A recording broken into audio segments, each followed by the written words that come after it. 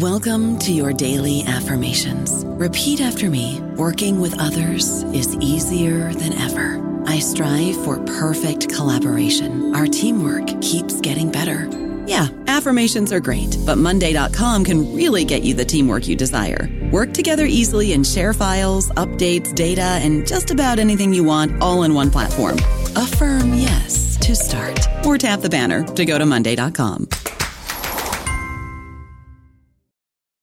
This episode is brought to you by Visit Williamsburg.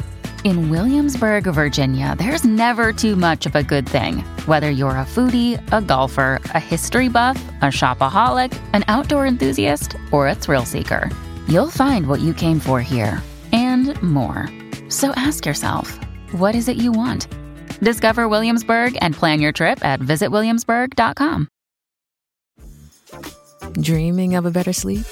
Tossing and turning is not your destiny. And Ollie is here to help. Ollie invites you to sink into sweet, sweet slumber to improve your mental and physical health and overall wellness. More than just melatonin, Ollie's ingredients help you unwind your mind for a delightfully dreamy drift off. Sleep is on the way at Ollie.com. That's OLLY.com.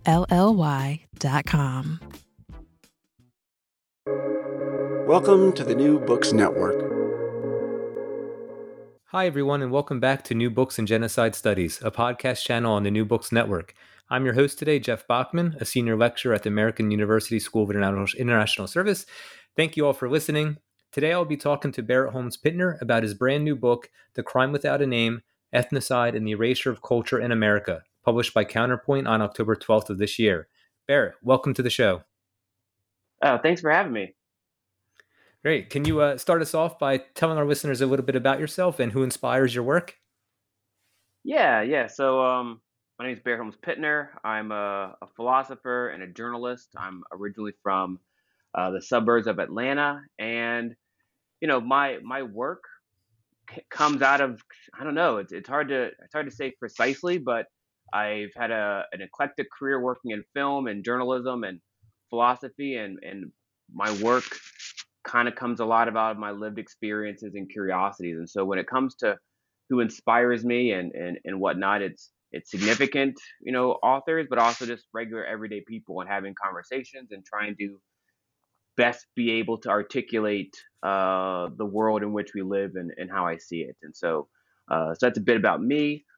In support of the book and my ideas, I've also launched an organization called the Sustainable Culture Lab that continues what I've been working on and tries to, articulate our society a little better so we can make improvements and live in a, good of a place as we can.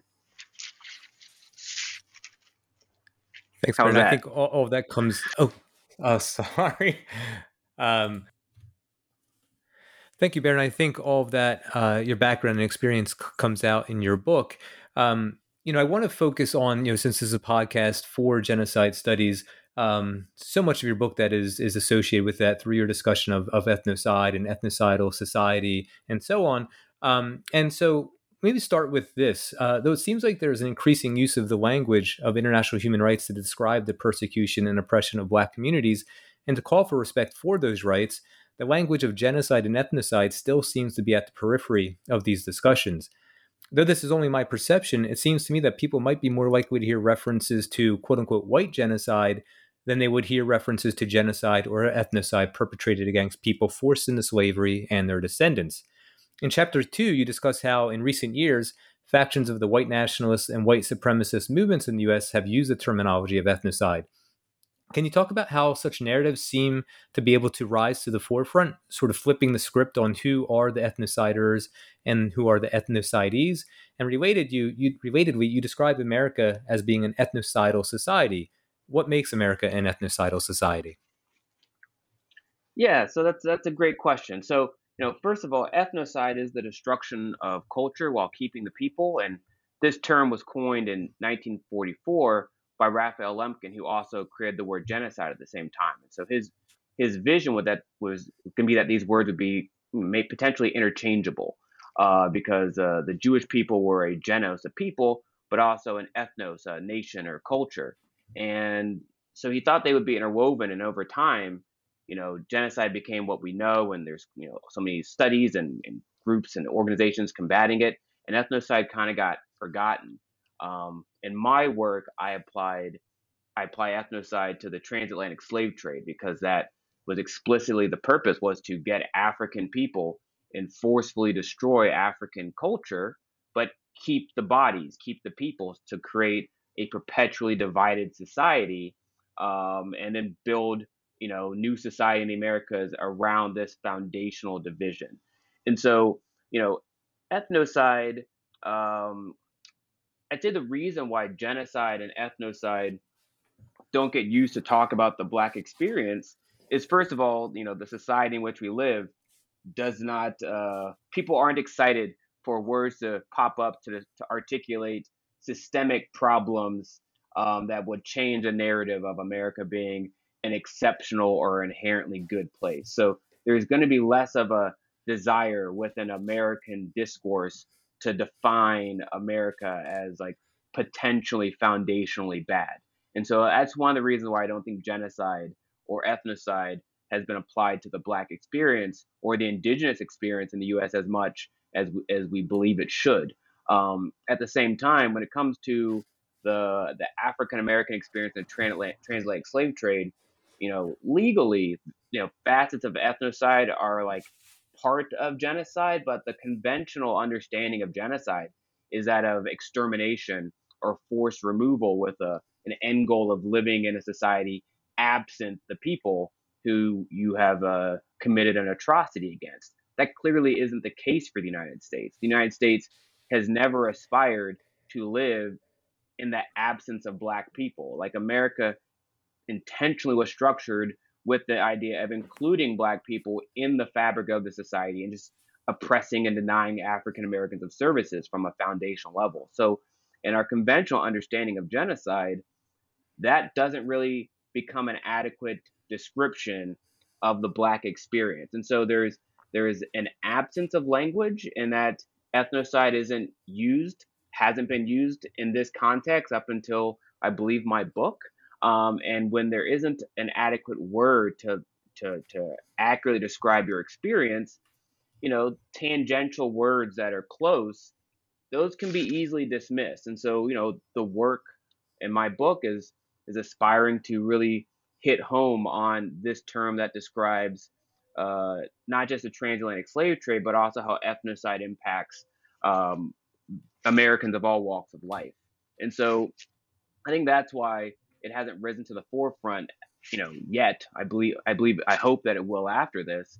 And so when it comes to white Americans and talking about white genocide, it's a fascinating flip, because if you have a culture in America that's identity and survival is based around looking as though you're a European person while never being in Europe and being surrounded by the absence of Europe and people and places and food and everything that's not European. If you have that zero-sum identity that's complexion based, everything is going to be perceived as a threat. The potential of mixing or doing something that could make you not appear as if you're European is going to be a threat. And then they'll come up with language that will describe just existence as incredibly dangerous. And so I believe that's why white supremacists and people like that are trying to use the language of ethnocide to describe the potential of people of color coming into America and making America less Eurocentric as a destruction. But that destruction is due to people arbitrarily giving themselves a zero-sum like racial identifier. So I think that's kind of what it's about. Thanks, Baron. I was just going to note that even in terms of the Genocide Convention, settler colonial societies like the United States and Canada actively sought the omission of cultural genocide, which included, of course, elements of ethnocide in it, from the legal definition of genocide. So, yeah. in your afterword, I know this is sort of jumping now to the back of your book, but in your afterword, you write about Derek Chauvin's murder of George Floyd. And you write, quote, during Derek Chauvin's murder trial, the defense attempted to propagate a false narrative that drug abuse was responsible to George Floyd's death, and not the fact that Chauvin kneeled on his neck for 9 minutes and 29 seconds. They wanted the truth to die with Floyd. They essentially argued that Floyd killed himself as Chauvin engaged in routine police duty. Chauvin wanted the authority to kill without being held responsible for murder. This was the master-slave dialectic in the courtroom, and despite the vulgarity of Chauvin's defense, the American public had little confidence that he would be found guilty. In America's white versus black ethnocidal culture, it is rare for a police officer to be found guilty of killing a black American, regardless of the veracity of the evidence. America knows that the survival of truth is a rarity in our society. Chauvin being found guilty has given America hope that we may be able to escape our ethnocidal hell and save our collective soul, end quote. And, I apologize for my skeptical view, but I tell my students that skepticism does not necessarily equate to pessimism, and it's important to see what is being confronted for what it is. Thus, I have to ask you, unless or until such punishment deters the murder of Black Americans, is quote-unquote justice after the fact still an element of an ethnocidal society, one in which Black Americans are still dying at the hands of the police, even if there is some form of subsequent accountability? Yeah, so that's a great question. And I say for every society, you want to have justice in it. Like there's no denying that you want to have justice within your society. The question then becomes, is there an authenticity to the structure? And if the structure that we have in the US is more or less that the expectation is that you may be unfairly terrorized during your lifetime, and then the bereaved family members could be compensated financially after the fact, you can see that that's not an equitable exchange. That's just a structure that aspires to essentially cover up or excuse terror with money. So it's not that getting justice after the fact is problematic. It's just that if that's the expectation, that there won't be justice before the fact, there won't be structures to prevent these atrocities or like domestic terror, then now we have a really profound problem. And so I think the question for America is, yes, we need to make sure, that's why we have laws and courts, is the idea that you can have justice before. That's why police are supposed to protect you and not terrorize you. And this is just a responsible, humane balance to try to cultivate as a society. And so I think the key thing is, if the norm, which disproportionately impacts people of color, is that you get justice after your family member or loved one has been unjustly murdered, well, no, that's clearly never going to create a just society. We have to make sure that we have the structures that prevent that terror from occurring if we are to live in a just society. And so yeah. Thanks, Per. And I'm going to now go back to something that you talked about in your response to the first question, which relates to genocide studies. It's a field that I'm a part of, and that I've done some sort of assessment of what's being studied and what's not being studied.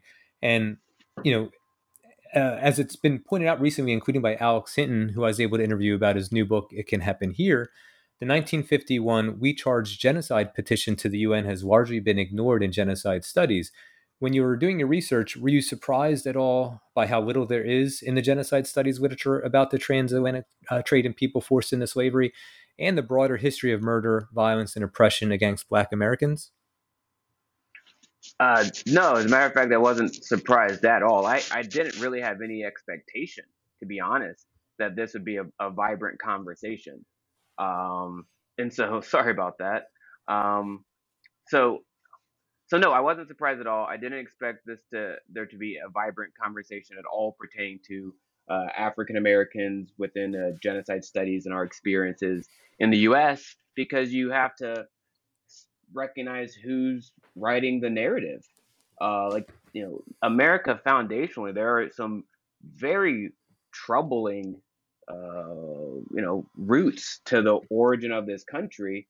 And historically, during my lifetime, especially, whenever someone tries to broach a topic that could present America in in a light that's anything but positive, even like a neutral Mhm. perspective, um, is viewed negatively. And so, if America started talking about the treatment to African Americans, to indigenous people, in the 1950s during Jim Crow, I really had no expectation that they would have the capacity to do that. That was essentially during the middle of an American apartheid. So no, I didn't have any expectation that America would have this conversation. I will say that I do definitely think that there are some Americans who really would like to have this conversation and would really, and maybe there are Americans in the 1950s. I clearly wasn't alive then, that would have liked to have this conversation. But if you have the absence of language, like precise language to have it, then it makes it difficult for you to have the conversation you want to have. Like genocide is a brand new word. That's 1944. That's very short in the lifetime of most of the words that we know. So you have to think about it. In the 1940s, there could have been people like Raphael Lemkin who would like to have talked about the atrocities happening across Europe, and they were unsuccessful at having these conversations because the word genocide didn't exist. I'd say the same dynamic probably exists in the U.S., where due to the fact that ethnocide didn't exist and that genocide clearly is something that we can apply to the experience of indigenous people. But once you start talking about like residential school systems and all these other types of oppression, now that's getting more into ethnocide, which now speaks a lot to the African American perspective, and it speaks to a lot of the cultural destruction that's become normalized in the U.S. And so no, I had no expectation, but it's not necessarily due to people not having an emotional interest in having the conversation. But if you don't have the words to converse, then you really can't converse that well.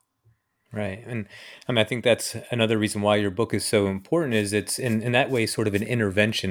There's been an increase in the literature of talking about cultural genocide and ethnocide against indigenous peoples, after, the physical destruction of 90+%, that you're now using these terms to discuss the treatment and the experience of Black Americans. And I think that's very important.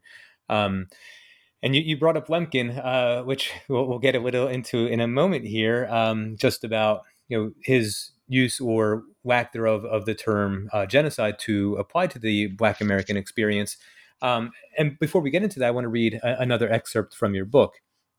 Quote, "When I first struggled to define and name the world I experienced, I was not able to apply Lemkin's ethnocide to help make sense of things. I went on my own linguistic journey and formulated a word that, unbeknownst to me, already existed. Despite this, my application represents an extension of Lemkin's ideas into an environment in which he lived but inadequately explored. In the South, at the segregated restrooms, he looked ethnocide in the face but could not see it. I do not begrudge him for his lack of vision. He spent the rest of his life withstanding social ridicule and poverty to codify genocide with international law. In the footnotes of his work, he left a clue for explaining an America he never sufficiently understood, that never embraced his brilliance, via a word that can empower oppressed people in America today and see through America's facade. The idea of ethnocide redefined my work as a journalist discussing race, culture, and politics in America. As a Black man in America who was taught Western ideas, my task for understanding my environment will always consist of incorporating European ideas, factoring in their ignorance of the lives of Black people, and modifying these ideas so that they can become applicable to my existence. Lemkin is one of many great European men whose ideas required this type of recalibration." So, can you talk about your journey and how it brought you to the point at which you wrote this book?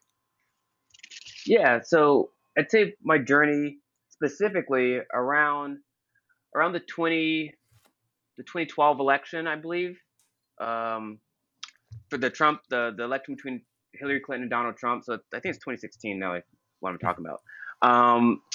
I became an opinion columnist, opinion writer for the Daily Beast, and I had an opportunity to write my opinion out there in the public for general consumption. And upon doing that, it became evident that what I was trying to say wasn't resonating as well as I wanted it to. It wasn't that my articles weren't getting well read and popular and whatnot. They were, but it was like the feedback I would get from readers was that they were missing like key points that I was trying to get across.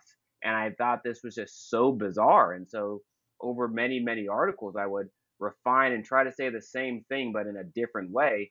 And eventually it just hit me that maybe there just isn't the language, the words to talk about what I'm saying. And that instead of me trying to dedicate a whole paragraph to say something, maybe I could articulate it in just one word and that could be more precise. And so I began thinking about how I saw things slightly differently than other Americans, I believe.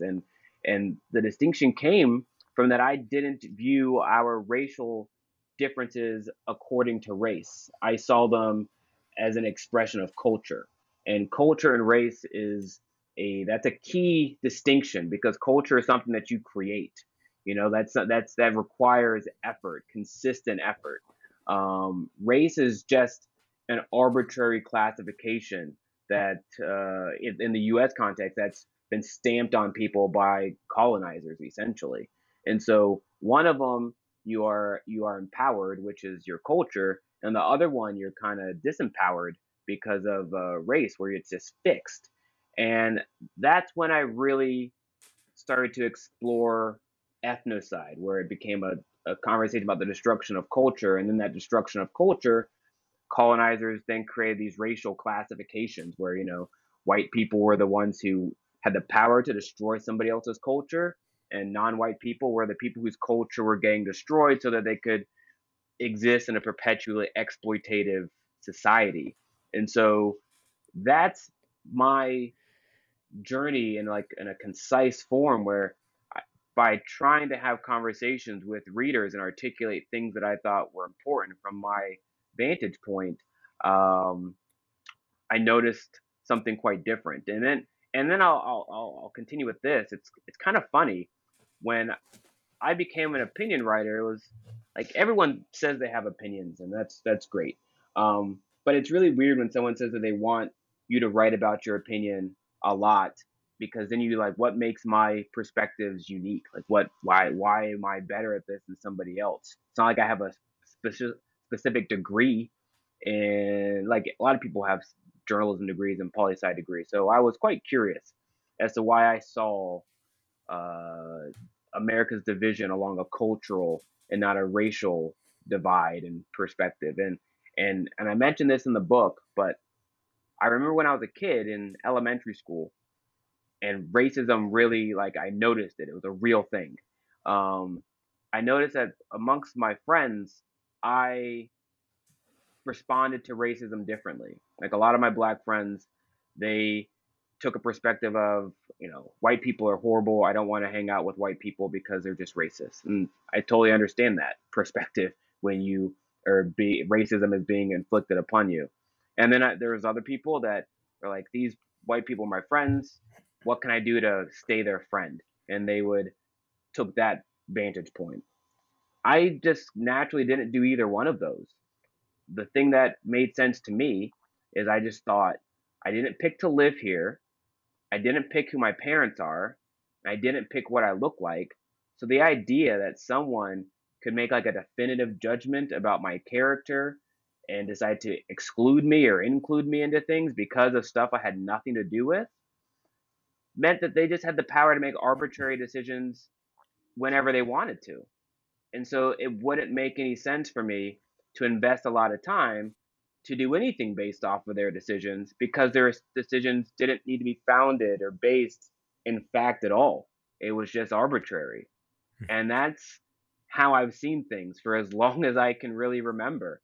And I didn't think that was that unique until I was tasked with writing my perspective. And then it appeared as though a lot of people didn't have that perspective. And so then that kind of created the need to expand on this more. And the book came out of that. And, many ways, this book is just how I've seen the world and using the language that I think can as clearly articulate it to other people. Thanks, Baron. I think that can also be a good exercise in empathy, is thinking about how arbitrary things are, or how we came into sort of particular existences. Um, I actually do an exercise with students sometimes to try and give them an opportunity to try and think about being in someone else's position. Now, I'm going to ask you, I guess this could be about the third time, a question that is similar to previous two, about why Americans don't think about the Black experience through a genocide lens, why in genocide studies, and now turning to Raphael Lemkin for a moment. And it's another, did you find yourself disappointed question, but were you disappointed at Lemkin's failure to speak more to the treatment of Black Americans, especially within the scope of genocide? And of course, historical context, there is the United States was sort of reluctant to support the Genocide Convention, argued for the omission of cultural genocide, and so on. But can pragmatism, such as keeping the U.S. engaged with and supportive of the law against genocide and holding a principled stance, in this case, as it relates to the treatment of Black Americans, coexist? So I guess I'd say, so no, I wasn't disappointed in Lemkin's failure to speak, because like, he's from Poland and he grew up in an environment that didn't have, I assume, that many Black people in it. And so he's learning brand new about something that I know intimately, but I also don't know the dynamics of living in Poland either. And I'm not an expert on the Jewish experience. So like, there has to be like a level of humility and understanding the ignorance that a lot of people have in topics that they just, not due to them being bad people per se, but just not being immersed in it. And one of the telling things about Lemkin, and he talked about this in his book, is just the sheer size of America.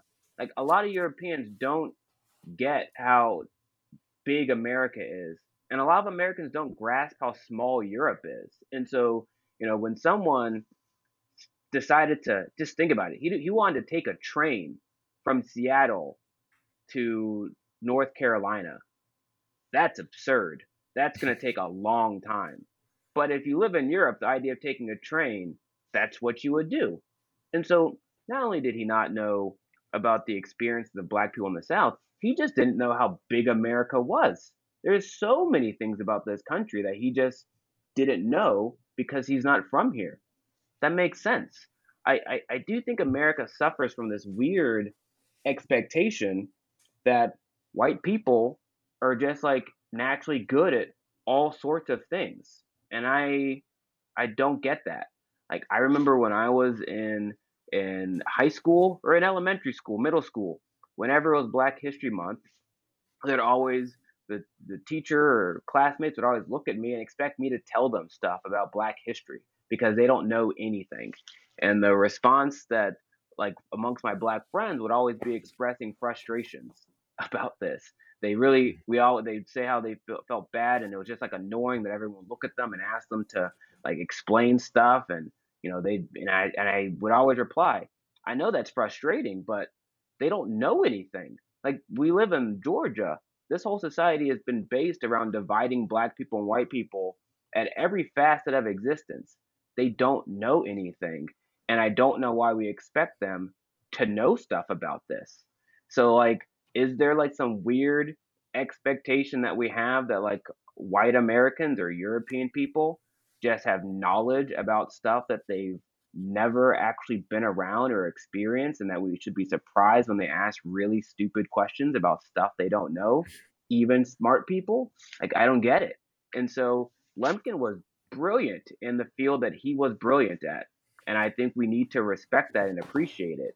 And he understood that he didn't know everything about the Black experience. And just like any person who's empathetic, when you ask someone a question and you see that question makes someone feel bad, and you put them in a it didn't go how you want, he felt bad about the time when he was in the South and he asked a question about segregated restrooms. And it's like, yeah, he didn't know. That's expected. And so I think we need to understand like the level of ignorance that white America has encouraged white Americans and countless other Americans to have regarding the experience of non-white people in our society. And, to a certain extent, that's clearly someone's fault if they want to, revel in that ignorance. But, we all are ignorant to plenty of things, and that's not necessarily malicious. It can become malicious if we don't have a desire to learn and become better people. But Lemkin looked like a person who wanted to learn and become a better person, make other people's lives better. So I don't have a problem with it. I guess what I'd say to the last question regarding pragmatism and a principled stance, I guess it just depends on what you define as pragmatic and principled. Like, can we say America's had a principled stance regarding the treatment of people of color? Like, ever? I don't really think we could say that, but we definitely like to say that we have.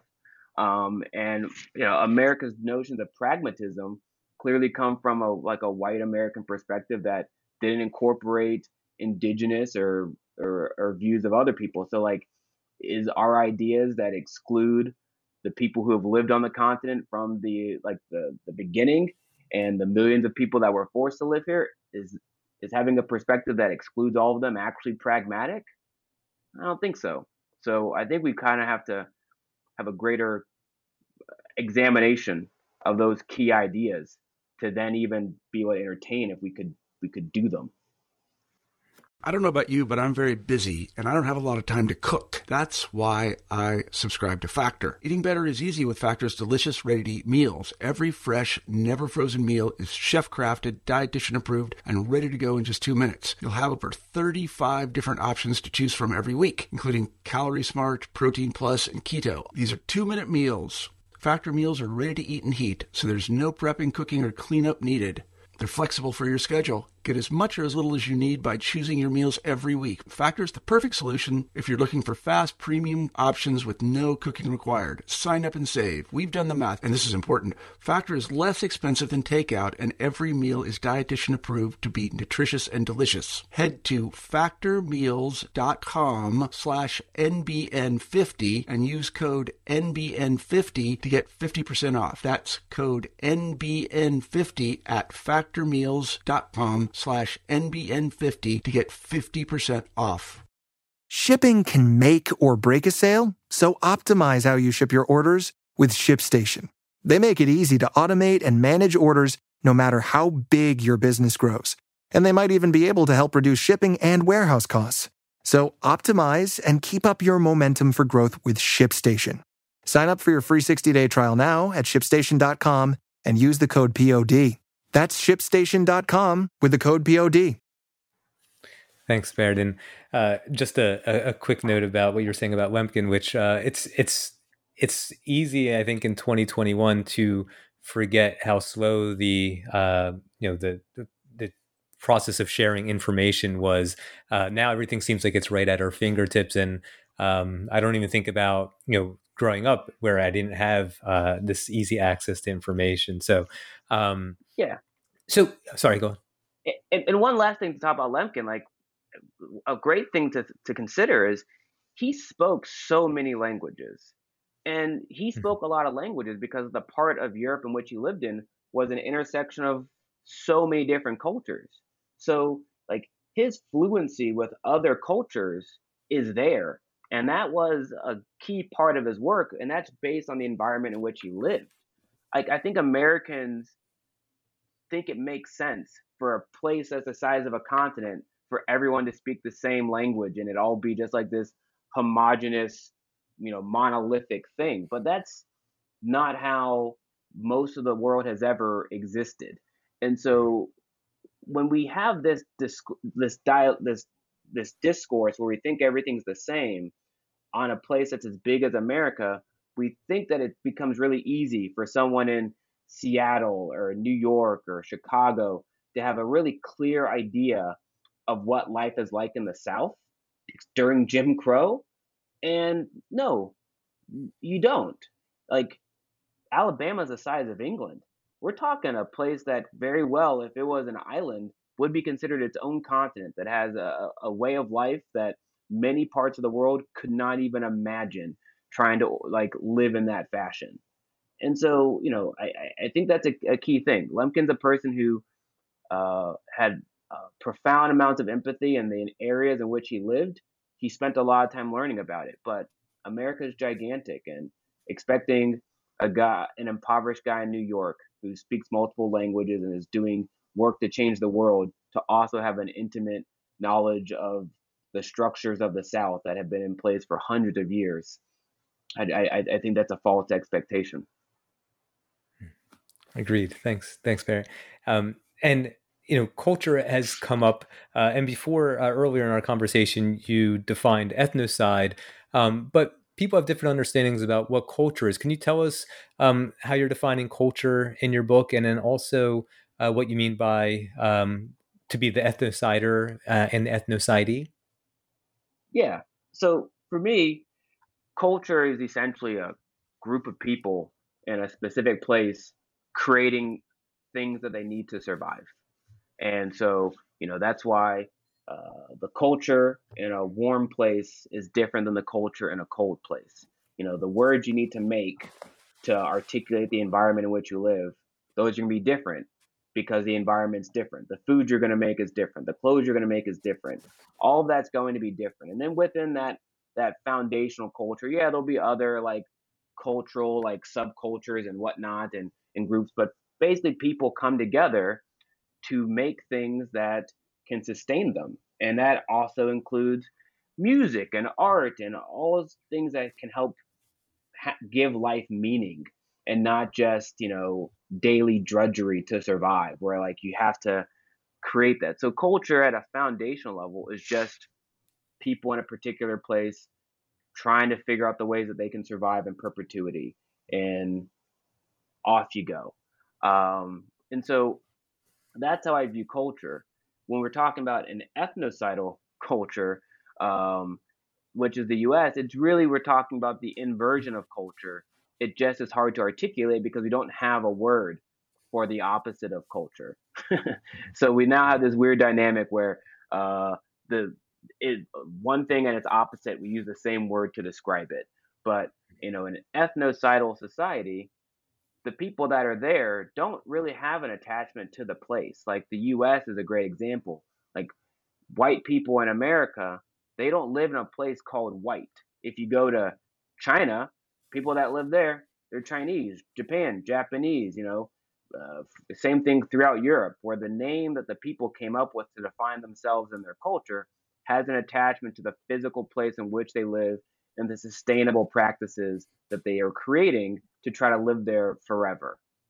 The US doesn't have it.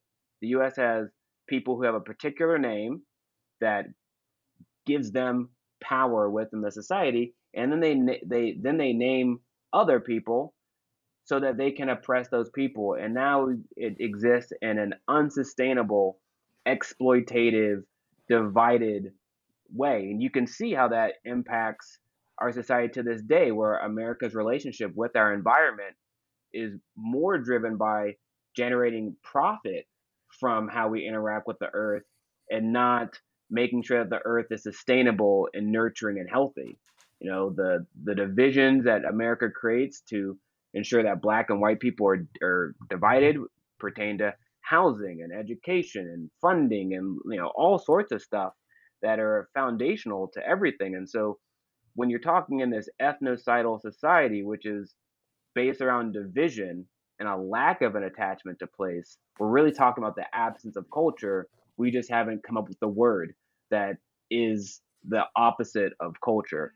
Within this dynamic, the ethnocider is the term I use for the group of people who are there to create that division, sustain the division, and exploit people and the environment.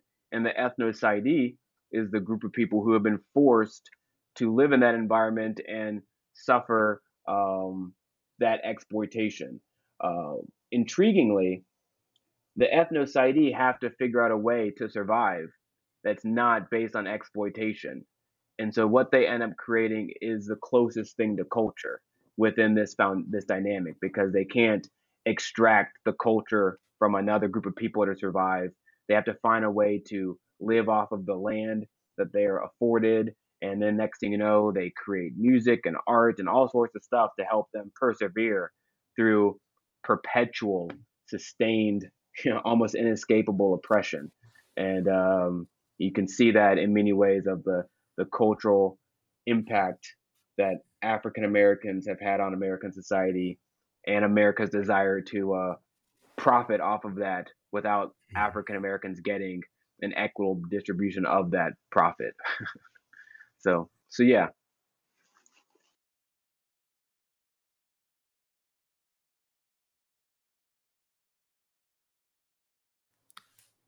That relates to another excerpt from your book that I wanted to read for our listeners. Quote, "The end goal of ethnocide, despite the ethnocider's myopia, is the destruction of the ethnocider and the ethnocidee, as the ethnocider wages a perpetual war against existence. As the ethnocidee, the goal must be to always reach America's cultural pantheon, continue to tell the true story of your people, and then profess a new American narrative that exists beyond the shackles of ethnocidal oppression. They must embrace, defend, and fight for existence. Articulating the post-ethnocidal narrative is the most difficult obstacle, because America only knows ethnocide. How do you articulate the necessity of a world that Americans have never lived and struggle to even imagine? If you have only known an abusive relationship, it may be easy to articulate the need for the abuse to stop, but it is much harder to imagine, create, and sustain a relationship without abuse. One has to emancipate oneself from abuse, and this applies to both the abuser and the abused, yet the onus normally falls upon the abused to instigate change. This is the dilemma of the ethnocidee. In addition to creating a culture that they can be proud of within ethnocide, there's also a greater need to create a culture that can exist beyond ethnocide. The journey toward a post-ethnocidal existence has always been shaped by the lives and identity of African diaspora people. Through understanding the American cycle, it becomes clear how America's brief eras of Reconstruction play a decisive role in cultivating a post-ethnocidal society. So within that, and what you've already said to the previous question, where did things like cultural assimilation, appropriation, and other types of melding and exploitation come into play concerning emancipation for both the abused and the abuser and the journey toward a post-ethnocidal existence? Yeah, it's a great question. So, like, one thing, and this makes it complicated, is colonizers, the ethnocider in this discourse, like white Americans created an identity that's zero sum, that there's no lateral movement. It's either you are white or you're not. And there are people in America that they'll do like an ancestry test and find out that generations ago they had something in them that wasn't white, and now they question if they're even white today. That they've been living a lie. And so when you have a culture in your society that sharing equates to erasure, that makes it really hard to create new culture while keeping whiteness as we know it. It just becomes that becomes a very hard thing to do. And that's where we get to conversations about assimilation and appropriation, where what America has always emphasized people doing is try to assimilate into the dominant white culture. But that's impossible unless you're already white in appearance. So assimilation becomes problematic because America creates a dynamic where it's actually impossible to do. Appropriation becomes a problem because what will happen in American society is the narrative will be to take somebody else's culture and then to make it into the dominant culture, which is an ethnocidal one, and that will be taking it from another group and not having an equitable exchange with them, where it's exploitative.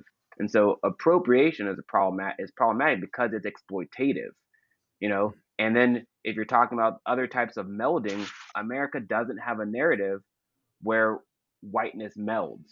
Like, we do say that it melds with other groups who are already white. So to be like, Italians and Irish and these different type of Europeans may have a culture clash because they eat different food and, something like that. But at the end of the day, they'll just make another type of white. but the default is a European appearance. And so what America is tasked with is a narrative where sharing and equality isn't a foundational idea, even though we like to say that it is. And so when it comes to cultural assimilation appropriation, it's because we have an ethnocidal narrative that we don't understand as ethnocidal. So what my organization, what we try to do is we use the language of cultural appreciation, where, like, for example, like Day of the Dead is a great example of this, where this Mexican tradition of creating altars to remember your ancestors is quite big in Mexico, and it's growing in the U.S. But one of the larger fears for the U.S. is that when white Americans use it, they'll copy Mexican culture. Well, they'll decorate their house as if they're Mexican so that they can now talk about their white ancestors, which when you say it out loud, you can see how like absurd that is, but that's due to like an absence of a culture and the presence of a culture that's dependent on extracting somebody else's culture as like a life-giving force. At the same time, American culture is very geared towards getting somebody else's culture and finding a way to monetize that for the benefit of white Americans. And so next thing you know, there'll be, Dia de los Muertos beer and stuff that Coors and Bush are putting out and stuff like that. And now it just becomes like this big meaningless party that has lost, the meaning that attracted people in the first place. And it's exchange meaning for money. And that becomes a very big problem. So what I recommend, what I try to do is cultural appreciation. Whereas an African American, I have the complete inverse dynamic. I know if a black person has a child with anybody, that person's gonna be black, but they'll also be black in that other thing. They'll be black and Asian, black and Latino, black in this, black in that. There won't be any erasure of their blackness. They have one drop of it, so that blackness is there forever. And so now it opens a door to creating a conversation about appreciating somebody else's culture and bringing it into your culture in a shared, equitable fashion to make something new. And so I think this is one of the things that can happen when the conversation is shifted from one that like derives from a white ethnocider perspective to one that is empowering the ethnocidee.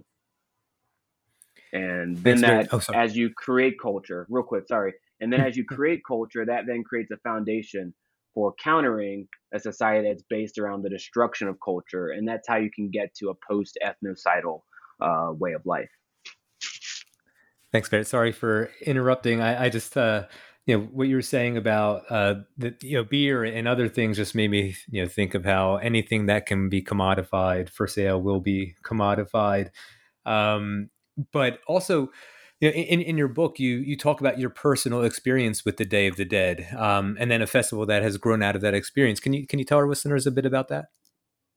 Yeah. So my partner in DC, she's Mexican American, and when we first started dating, I didn't really have much exposure to the Latino community in DC, and so going to all sorts of parties and hanging out with people, and I'm like the only black person in the room, which is fine. That's great, and then Day of the Dead came around, and we went to someone's house, and next people had all sorts of face paint on, and there was an altar and everything, and I didn't get it at all.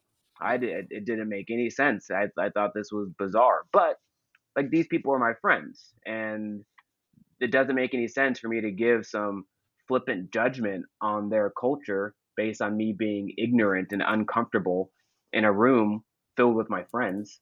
So it just made sense to be humble, be a little patient, and start observing what's really going on and not have like some knee-jerk reaction to something that's foreign, but completely not threatening at all. And then from that, it allowed me to see how this is really something quite beautiful that I felt that the Black community specifically could benefit from. And a light bulb went off at my first Day of the Dead gathering, is that this reminded me of Black Lives Matter and how after someone like Trayvon Martin or Michael Brown, Eric Gardner pass away, the Black community would make an altar to remember that person. But this created an opportunity to proactively remember our culture. And it made me think about how if we're creating structures as Black people to cope with the trauma of American ethnocidal terror in a response, are we creating something that can liberate ourselves from it? Or are we just creating something that allows us to survive within the terror? And I thought this proactive opportunity could give us an opportunity to transcend this ethnocidal structure. And this kind of goes back to your earlier question about justice in the courts, where if what justice is some salve to heal after the terror, that's clearly not going to transcend the problem. It's just going to give you something to hopefully let you survive while the terror continues. This is the same type of thing, but in a more cultural manner, not something explicitly related to law enforcement or the courts or policy. And so from this idea, I committed myself to trying to create a multicultural or a cross-cultural festival that gave people of color and also white Americans the opportunity to create authentic altars that spoke to our cultural experience. And if, my altar as an African American with my partner, like that's actually something new. Like there aren't, as Mexican Americans, they were making uniquely Mexican altars. Now we are throwing in African American history and culture into the space. And now these altars are different. So as America becomes more and more diverse, we're going to need this cross-cultural ancestor cultural remembrance in a proactive way to help us heal from the trauma, generational trauma that ethnocide has inflicted upon people, but also give us a foundation for coming together in a proactive way that can hopefully change the narrative. And since it's an annual tradition, it can continue. It's not something that you do once a year and you say, oh, great, that festival is awesome. Maybe we'll do it again later. It's like, nope, we're doing it this year. We're doing it next year. We're doing it all of the years. And so having this proactive awareness, I think is quite significant if you're trying to create a sustainable cultural shift that's healthy and peaceful and equitable. And so yeah. Thanks, Barrett, and agreed. And I'll give you a chance to talk a little bit more about that as we wrap up. But as we do come to close, I want to share the final words of your book. Quote, "As we cultivate Evtopia, it is inevitable that some entity will challenge the importance of doing good and sustaining life because it will always be much easier to do bad and destroy life. The wisdom of Evtopia should always provide a response that justifies the necessity of sustaining and nurturing existence. Evtopia helps us ask the right questions so that we can find the answers to help support a sustainable, nurturing existence." End quote. I found this to be a very, very powerful closing because I read it as taking the power from those who want to do bad and destroy. Can you talk about what distinguishes Evtopia from Utopia? And if you will, more about the work you're doing at the Sustainable Culture Lab. Yeah.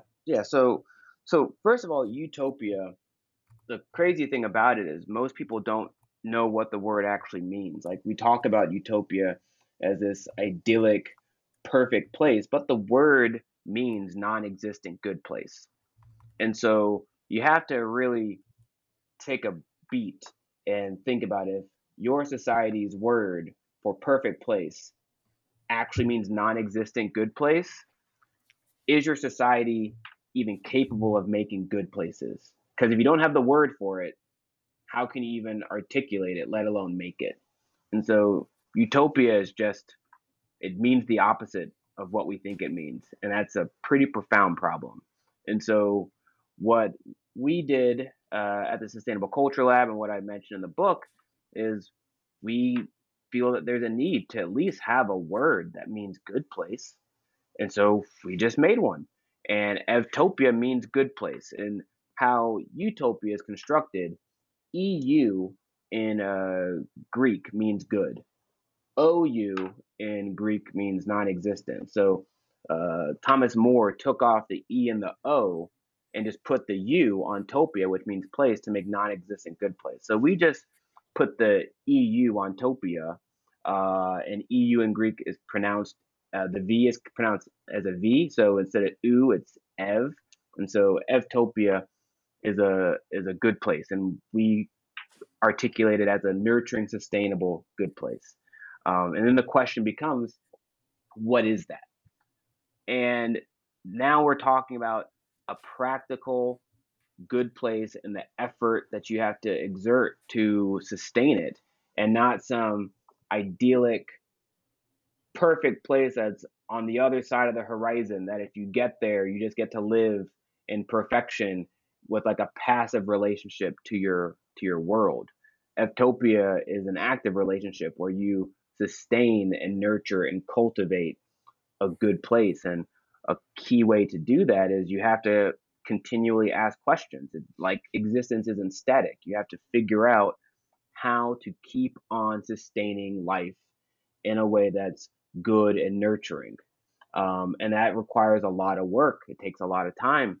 And a great example is, like, if someone makes like a ceramic bowl, that could take them, a day or so to make. And if they do a good job at it, people could eat out of that bowl for, 30 years if it's well made enough. But if I walk over to that bowl and I'm careless or just mad and I pick it up and smash it, that took me 2 seconds. And now we have to see if it's even possible to pick up the pieces and put that bowl back together and make it functional. And so we all know that destroying something is way easier than creating and sustaining something. So it's always going to be easier to create bad places. And we have to cultivate the language and that gives us the wisdom to sustain good places. And Evtopia aspires to do that. Utopia is a word that doesn't really mean anything. And it's a place that doesn't actually exist. It's one that we want to find. And people try to say that it's a place that we can create, but that doesn't make any sense considering that the word means non-existent good place. How can you create a place that doesn't exist? Or non-existent good place actually means, maybe that means bad place. And so why would you create a place that's bad? And so that's like a key distinction between Evtopia and Utopia. The goal is to empower people with the language to make a better society. And that also includes being able to identify the words that are problematic. So with my work at the Sustainable Culture Lab, it's fascinating.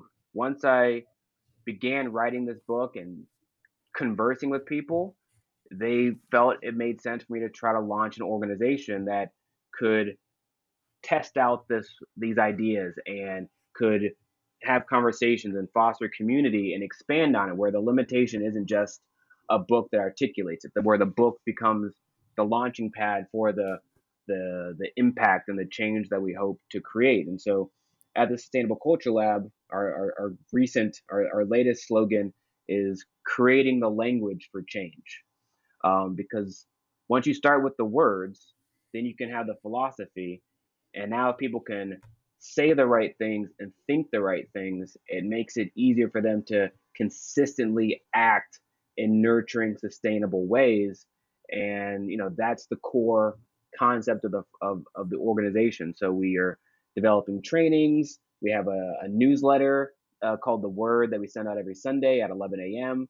that gives people a new word every week to help, empower them to more accurately articulate their environment and enhance their perspective. We have a lot of stuff. Prior to COVID, we had monthly gatherings, and hopefully as we get more under control with COVID, we can bring those back. But we're figuring out all sorts of ways to foster culture and community and create an environment that can make our society a more Evtopian and less ethnocidal place. And our Altars Festival is one of those things. Our annual Altars Festival, which is happening starting October 22nd of this year, where we get artists to make altars so that people can see these altars and be inspired to make altars where they are appreciating the good things about their culture and appreciating other people's culture, and they can understand how to do it without appropriating other people's culture, as we create a more shared, common, equitable community.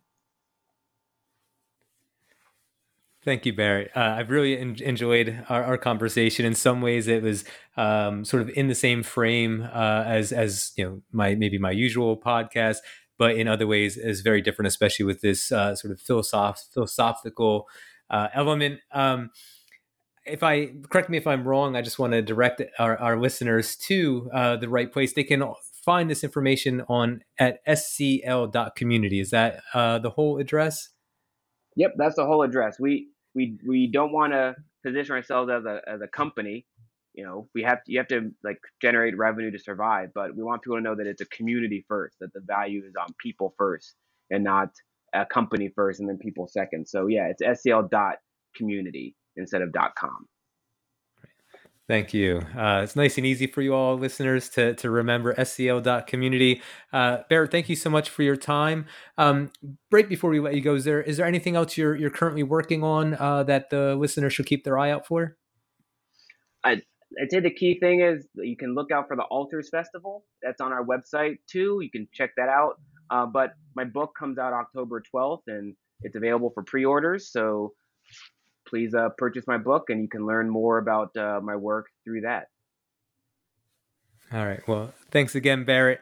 And take care, and we'll be in touch. Yeah, thank you very much.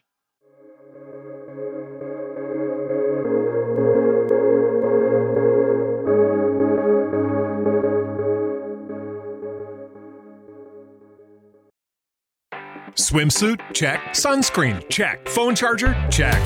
Don't forget to pack the 5-Hour Energy. It fits great in a pocket or carry-on, and the alert feeling will help you arrive ready for anything. Now get 20% off when you use code 5HETRAVEL at 5hourenergy.com. Expires April 30th. One-time use only. Not valid with other discounts. Remember, visit 5hourenergy.com and use code 5HETRAVEL to save 20%.